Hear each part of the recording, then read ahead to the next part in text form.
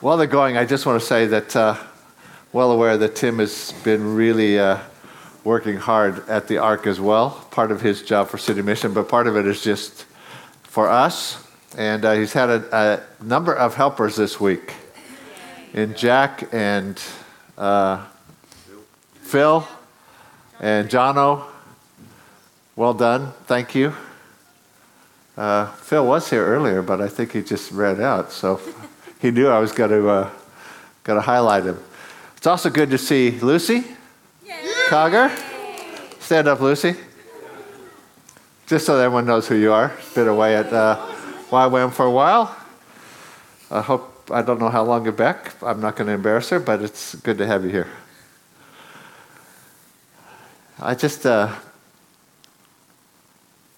get to what I had planned in a moment, but it just was, again, overwhelmed at the fact that what Jesus does when he transforms us and changes us. As we were singing, Jesus is the center of my life, I realized that for about over 50 years now, Jesus has been the center of my life, and I am the most blessed person in the world. And doesn't mean everything always goes exactly how I think it should, but he's in charge, and he's faithful. And I have thousands and thousands of testimonies of his faithfulness, his direction, his provision. We're going to actually talk about faithfulness this morning, but I wanted to start there. God is faithful. There's something about faithfulness in relationship that is key. It's not that he just provides, but he's faithful to us. He's committed to us. He's faithful in relationship. That was an aside. We've been talking last week. I told you I wanted to take a couple of weeks and kind of digress from where we've been going to just revisit some foundation things as we're looking at transitioning to a new facility. The facility is not the key. The presence of God is the key. But sometimes it's good to just revisit some things. In the bigger picture, that what God's called us to do is that we're equipping saints for ministry. And so that's kind of some of the background. So if you have your Bible, turn with me to Luke chapter 16. And then let's pray. Lord, we thank you for your word. We thank you for the revelation of who you are, your ways, your pattern. We recognize that you've revealed yourself and your ways in your word, and we receive that. We also receive your Holy Spirit who leads us into truth. And so we say, Holy Spirit, would you speak to us today through the word? In Jesus' name. Amen. Luke 16 from verse 10. He who is faithful in what is least is faithful also in much. And he who is unjust in what is least is unjust also in much. Therefore, if you have not been faithful in the unrighteous mammon, who will commit to your trust the true riches? If you have not been faithful in what is another's, who will give you what is your own? No servant can serve two masters. Either he'll hate the one and love the other, or he'll also be loyal to the one and despise the other. You cannot serve God and mammon. Then if you turn over to chapter 19, he tells us another parable very similar. It has to do with giving minas to his servants. But in verse 16, then came the first, saying, Master, your mina has earned 10 minas. They said to him, Well done, good servant, because you were faithful in very little, have authority over 10 cities. And he goes through all of them, and then he concludes with verse 26. For I say to you that to everyone who has will be given, and from him who does not have, even what he has will be taken from him. I want to put these two together and realize this. God looks at faithfulness. And there's 4 different expressions or progressions of faithfulness there. There's the least, the little, another's, and then true riches. And I want to take a look at that in a moment, but before I do, because this is just my personality, and I want to take a look at the bigger context. And that is that the Bible is very clear that when God made us, he made us for relationship with him. And then he gave mankind his authority, rulership over the planet. So he made us for relationship and rulership. We're made in his image so that we can have relationship. Then he gave us authority so that we can have impact. So you could say it in another alliteration. He made us for intimacy and impact. And that continues. Even after the fall, we see the whole story of God restoring both relationship and rulership. Both were lost at the fall. God's restoring relationship. That's what salvation is all about. It's all by his grace. Jesus was the sacrifice. He took sin upon himself, our sin, so that we could be righteous. Not just so that we would be right, but so that we could come back into God's presence. That was the whole goal. We can't earn it. We don't deserve it. It was done by Jesus on the cross. We receive it, but it's all of grace. But the other side of that coin is that he also wants to restore rulership or impact, that we partner with him for the extension of his kingdom in the earth. That side of the equation requires some things like hearing his voice, being obedient, walking in step with the Spirit, doing what he says. We don't do that in order to earn salvation. That's already done. But in that place of relationship, we then get to partner with him for the purpose of having an impact in seeing his kingdom's value restored. You still with me? You guys all know this because I preached this. It's in that context of partnering with God, impact, that God looks for faithfulness. And if we don't recognize those two, much of the church has gotten into problems in that we think it's only relationship, and therefore when we understand its grace, we then throw out of the Bible anything that talks about obedience or walking in step with the Spirit, or we take those things and we make them works by which we earn God's favor. And it's neither. Relationship is all that Jesus has done. We're been made right so that we can be restored to relationship. He who knew no sin became sin for us, that we could become the righteousness of God, not because God was just looking for right people, but because our sin made a separation between us and him. And he loved us so much, he wanted us restored. But then the other side of that is that as we partner with him, there's things he expects. He expects us to grow, I shared last week. He expects us to mature. He expects us to walk in obedience. He expects us to be led by the Spirit. And he expects faithfulness. He looks for that. So the first one, faithfulness with the least. From the scripture, the context is very clear that that refers to money. It's interesting that God thinks money is the least. How much of the world thinks it's the most important? Much of the world thinks money is more important than people. Corporations want profits more than over people. Yet God says it's the least. Why do we even have it? Because it's something that God can entrust to us, that he can test our faithfulness without it actually risking a human life. Think about that. So why is it important? Let me say this. In coming to Jesus, we die to ourselves.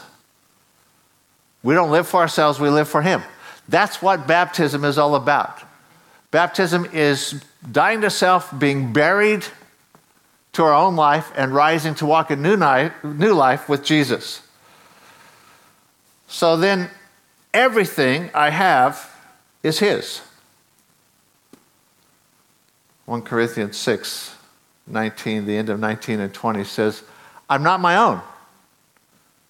I've been bought with a price. Therefore, I'll glorify him.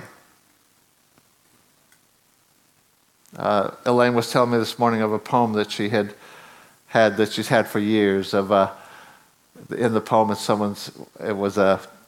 what was the car? It was consecrated car.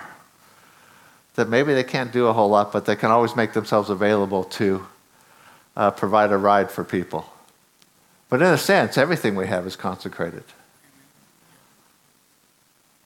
Our life, everything we own, and that includes our money. And so God has a pattern regarding resources, regarding money. He's our source. And he entrusts to us for kingdom purposes. Let me tell you, God is not committed to making your life luxurious.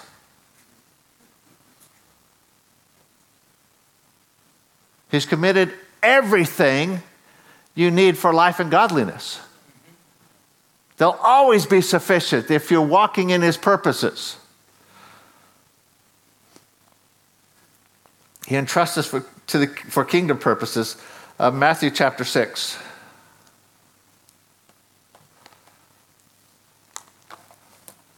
This is only getting to where I really want to get to, but from verse 19.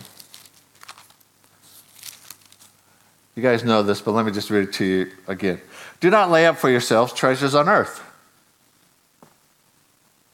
This is Jesus speaking. Where moth and rust destroy and where thieves break in and steal, but lay up for yourselves treasures in heaven, where neither moth nor rust destroy and where thieves do not break in and steal. For where your treasure is, there your heart will be also. What's he saying? He's simply saying he's entrusted what he has to us for kingdom purposes. And he expects us to be faithful with it. That's not a big deal, is it? That involves understanding God's pattern. I don't want to get into that this morning, but it involves tithes and offerings and all kinds of things. But in it, he tests our faithfulness with something that is relatively unimportant.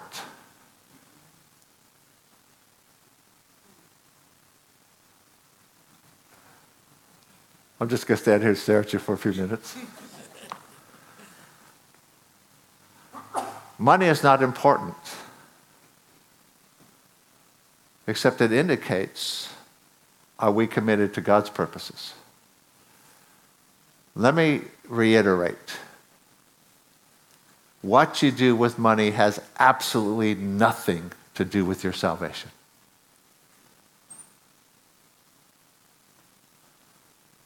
You don't have to give. You don't have to be generous. You don't have to see God as your source to come to him and be saved. And anytime someone ties how you deal with money into salvation, they moved away from grace into works. So it has nothing to do with that, but it does have to do with how much God is willing to entrust in you of that which is eternal. If you can't handle that, who's going to entrust to you true riches? Ooh, okay. From there it goes to faithful with little. I think that is just yourself.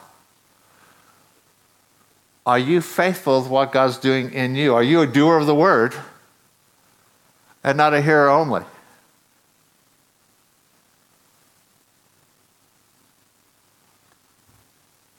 See, we have to understand that God's word applies to us before it applies to other people. if I'm not living it, then I have no right to tell somebody else. You know that old saying that they say, parents say to kids all the time, do what I say, not what I do. It's not a kingdom expression. Actually, God says, do what I do. The problem is, you're going to catch what I have, not what I say. So if I don't have a love for Jesus when it comes to worship, you're not going to catch that from me. You might catch it from the rest of the team, but you won't catch it from me. No matter how much I talk about worship, you won't catch that.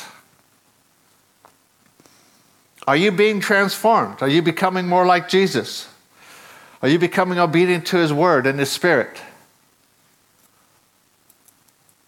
Does it apply to you? Is the fruit of self-control growing in your life?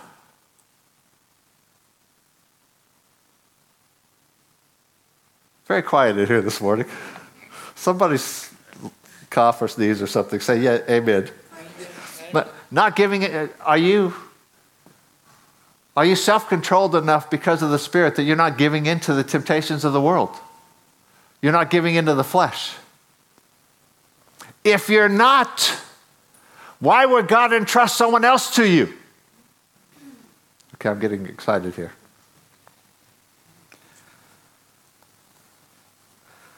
Then if we're faithful in the least, and faithful with the little is ourselves, God goes on and says, are we faithful with another's? What is another? I think it has to it refers to other people. I think there's something of God's heart. The question is, do you care beyond yourself? Do you care for others? Do you see others' needs? Can God entrust a bigger picture to you? Do you serve and minister to others? Or do you only come to church for what you get out of it? You know, there's 40 one another's in the New Testament. God's looking, are we faithful? Are we faithful in the least? Are we faithful with the little? Are we faithful with another's? And then he goes on and says, then he wants to entrust to us true riches. What are true riches? Guys, it's actually eternal souls. That's true riches. It's the gospel, preaching the gospel, the good news, with signs and wonders confirming. How often do we want signs and wonders? But it's all about us.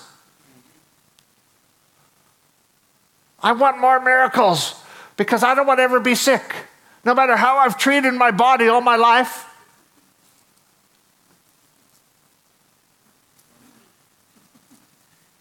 But God calls it confirmation of the good news.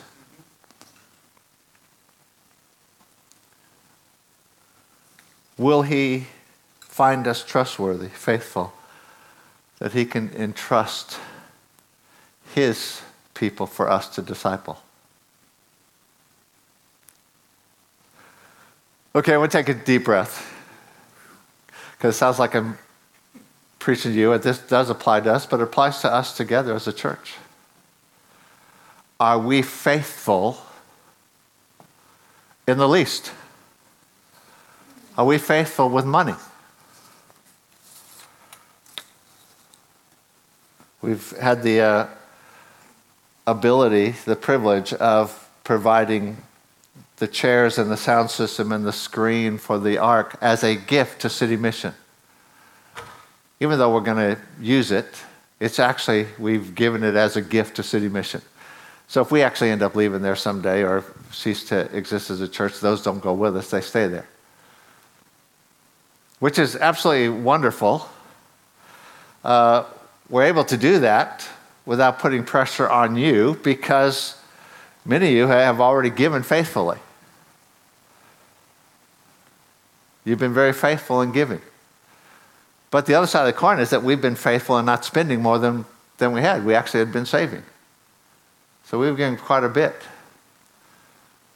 So we actually give this stuff to City Mission, and then we pay them rent for the privilege of using it.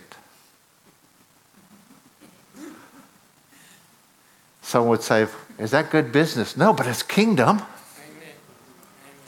I was at a church in Denver, and the church was actually, the week I was there, they were announcing that they were going to help another church that had been declining for a number of years relaunch. And they as a church had saved money, and they were investing $200,000 to fix up the building, and they were going to pay for a pastor to come in, and they were going to help this church replant. The church had come to them and said, could our facility become a site of your church? And they said, no, we don't believe in sites. That's not in the Bible. But because they were Baptist, in this process, they had it all drawn up legally with a contract with the lawyer. And they're sitting with the lawyer explaining what they're doing and getting it all drawn up. And the lawyer's saying, I'm not sure that I understand this. And they said, okay, you're putting this money in and you're paying them, and then that's great. And then, but in order to do this, they're giving you the deed of the building, but you're giving it back to the church as soon as they're able to cover their own costs. Yeah? Okay. And then when are they paying you back the $200,000 you've invested? Oh, they're not. And the lawyer looked at the pastor and said, that's weird. He said, you understand exactly. That's kingdom. Why are we able to do that? Because God calls us to be faithful.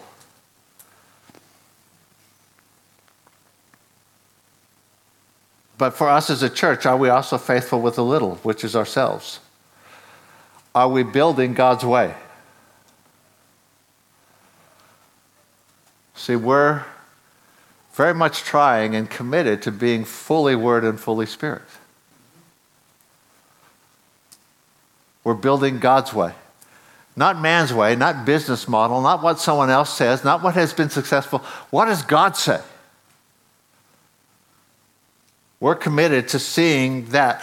But in addition to that, I think God expects us to be faithful with others, helping other churches build God's way.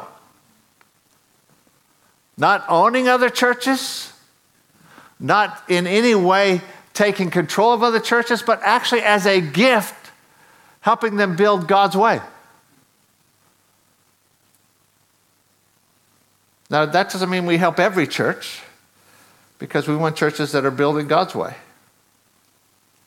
So, if you were here last week, we would pray for and launch Lance and Christine and the group with them to start Southland's Lighthouse. I'm not sure what happened. I had heard this week that they weren't able to use the facility, and they were actually being delayed for a week. So they would be starting next week, even as we've been delayed for a week, which struck me as funny because I was talking to a pastor this week from Sydney, from outer suburbs, and they had lost their facility. They told me a couple months ago before I went to the States. So I called them the other day to find out what was happening, and they're actually moving into a new facility that they're renting with another church in the afternoon next week. And I thought, wow, there's a whole lot happening next week. I don't know if there's anything spiritual in that, but I just found it interesting that there was something of that happen. But where it's all Jesus' church. It's his kingdom. So I'm going to ask you if you would do me a favor right now. Could you stand for a moment? Because I'd like to pray for Southland Lighthouse, and I'd like to pray for One Hope Church in Campbelltown. And I'd like you to just grab 2 or 3 other people. Well, you've been so quiet. It ever looked like you were about to fall asleep, so I had to get you on your feet so you could pray. Grab 2 or 3 other people and just pray. Take about a minute, and let's just pray for those guys, for those churches, because that's part of God's plan. He expects us to care beyond ourselves. We're not building a church. We're not trying to grow a church. We're trying to partner with him to advance his kingdom. So go ahead and pray. I'll shut up for a moment.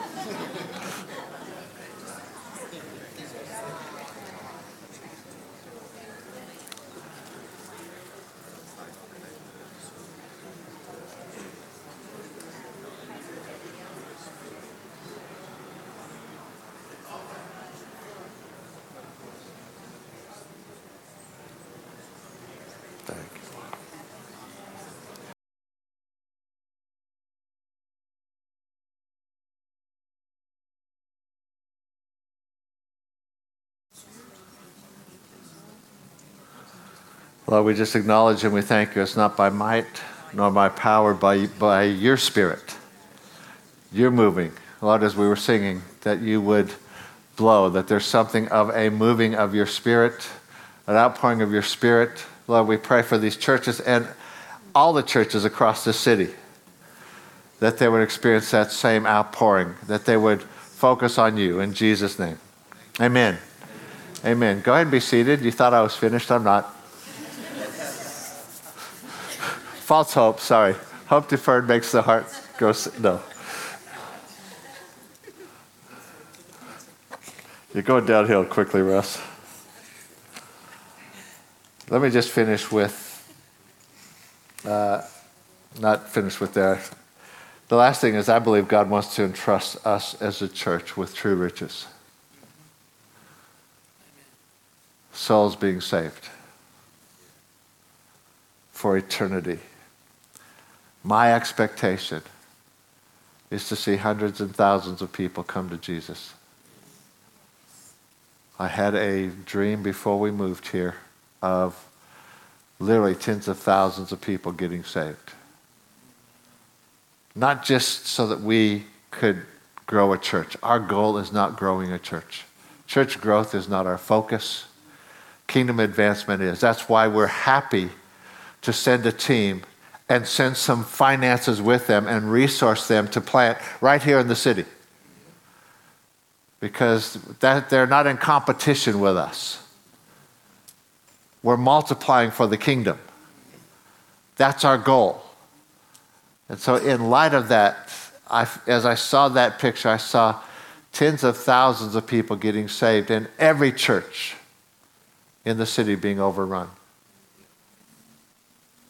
I asked Glenn for some of the prophetic words that were given to Community Church years ago, who used to own the building that we'll be moving into.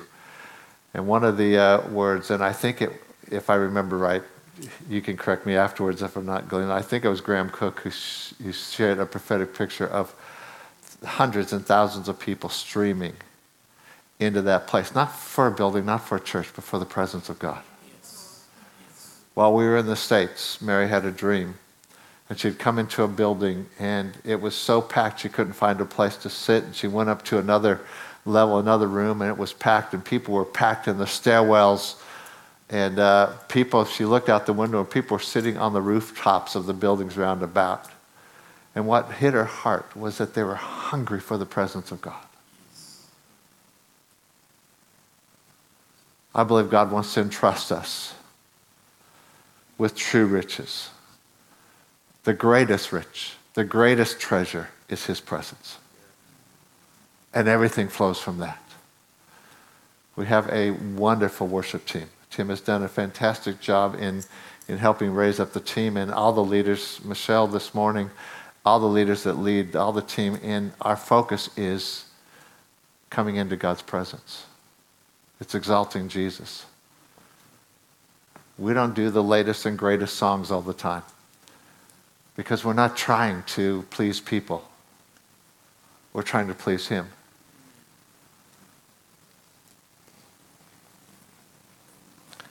Luke 19, verse 26. For I say to you that everyone who has will be given, and from him who does not have, even what he has will be taken away from him. I believe what God's saying there is if we're faithful, he'll entrust to us more. And if we're not faithful, what he would entrust to us, he will give to someone else. That applies to you individually, and it applies to us as a church. We're very, very careful that we walk in step with the Spirit and in keeping with the Word. Because we want him to find us faithful and say, well done, good and faithful servant. Would you bow your head? Just don't want you distracted by other people. We're touching some of the foundation things, but the most important thing is that God's heart is loving. He's not looking to disqualify us. He's always looking to qualify us. When he brings conviction, it's not because he's upset. It's simply saying, I'm wanting some adjustment made because I know the plans I have for you. Plans for your welfare and for your good, to give you a future and a hope. But it's not just about us. It's about lost souls in the city and state that God wants to entrust. And so as he makes adjustments in us, would you just embrace those as the heart of a loving God? You are saved if you've come to know Jesus, and it doesn't matter what you do. God's not expecting anything growth in you for your salvation, but he is wanting to entrust his anointing and the signs and wonders that come to the preaching of the word to us as individuals so that his kingdom can be advanced and people can respond to the gospel. And Lord, as Isaiah, we simply say, here am I, send me. Here am I, use me. Here am I. Make the adjustments in me you need to make. Here am I. My time's not up. I'm still here to serve you. There's no retiring from the kingdom. There's no retiring from the call of God. But there is a sense of God gathering people and knitting us together for his purpose. And we simply say, God, here am I. Father, I say that as an individual, but I say that for us as a church. Here we are. Use us. Lord, release resources, release people, release leaders that we can train and equip to multiply your kingdom and see churches planted, churches rebuilt and reestablished across the city and across the state. And in all that, we say it's only Jesus that's glorified. You're the violinist. And at best, we're a violin that you can make music out of. We don't ever want to applaud the violin. We applaud you, the master. But we say, Lord, we trust you. Have your way. If you don't know Jesus, we'd love to introduce you to him. If you need prayer for healing, we have some folks, I've asked them to come to the front. Many of you are moving in that. Come and join us and pray. We want to do that every single week. We're going to keep pressing in to the supernatural. We want to continue to grow in faith. So we're going to keep doing that. But we're also going to keep preaching the gospel because that's the greatest miracle. And so let's stand. Lord, thank you for this morning. Thank you for the incredible worship time. Thank you for your presence, Lord. There was something on that of, I just sense your heart for the city, that you're wanting to breathe life to dry bones. You're wanting to pour out your spirit. And as we sang that earlier, Lord, we say again, pour out your spirit. Pour out your spirit on us. Pour out your spirit on us as a church. Pour out your spirit on other churches and across this city. That there be a hunger for Jesus and for the presence of God. Thank you, Lord. Thank you, Lord. I want to just tell you thank you. I don't want to ever take for granted your blessing, but this facility has been a blessing. And Lord, it might not be what we'd like. It might not have been perfect, but we've seen people get saved. We've seen people get filled with the Spirit. We've seen people get healed and lives transformed while we've been here. And we've been able to do it without having to be out in the rain. And so, Lord, we're grateful for all that you provide. We don't want to ever sound like we're unhappy. But Lord, even as we're moving, as we're packing up and ready to move to another facility, we recognize that there's something of your heart in that. We thank you for Steve's vision and city mission with a vision to redeem that place. And Lord, it's just, to me, it's not coincidental that Redemption Hills Church is moving into a place that you're redeeming its purpose with a heart to see people saved and an outpouring of your Spirit. Lord, we realize it's not the building, it's your presence. But Lord, we are grateful for building so we're not out in the rain. And so we thank you for that building. And even as we are involved in all the stuff this afternoon and moving, we just pray your protection for everyone. Lord, that there'd be no accidents and there'd be no in the mud slipping or sliding or anything, but just watch over us. Lord, you're faithful. Great is your faithfulness. Great is your faithfulness. You continue to be faithful.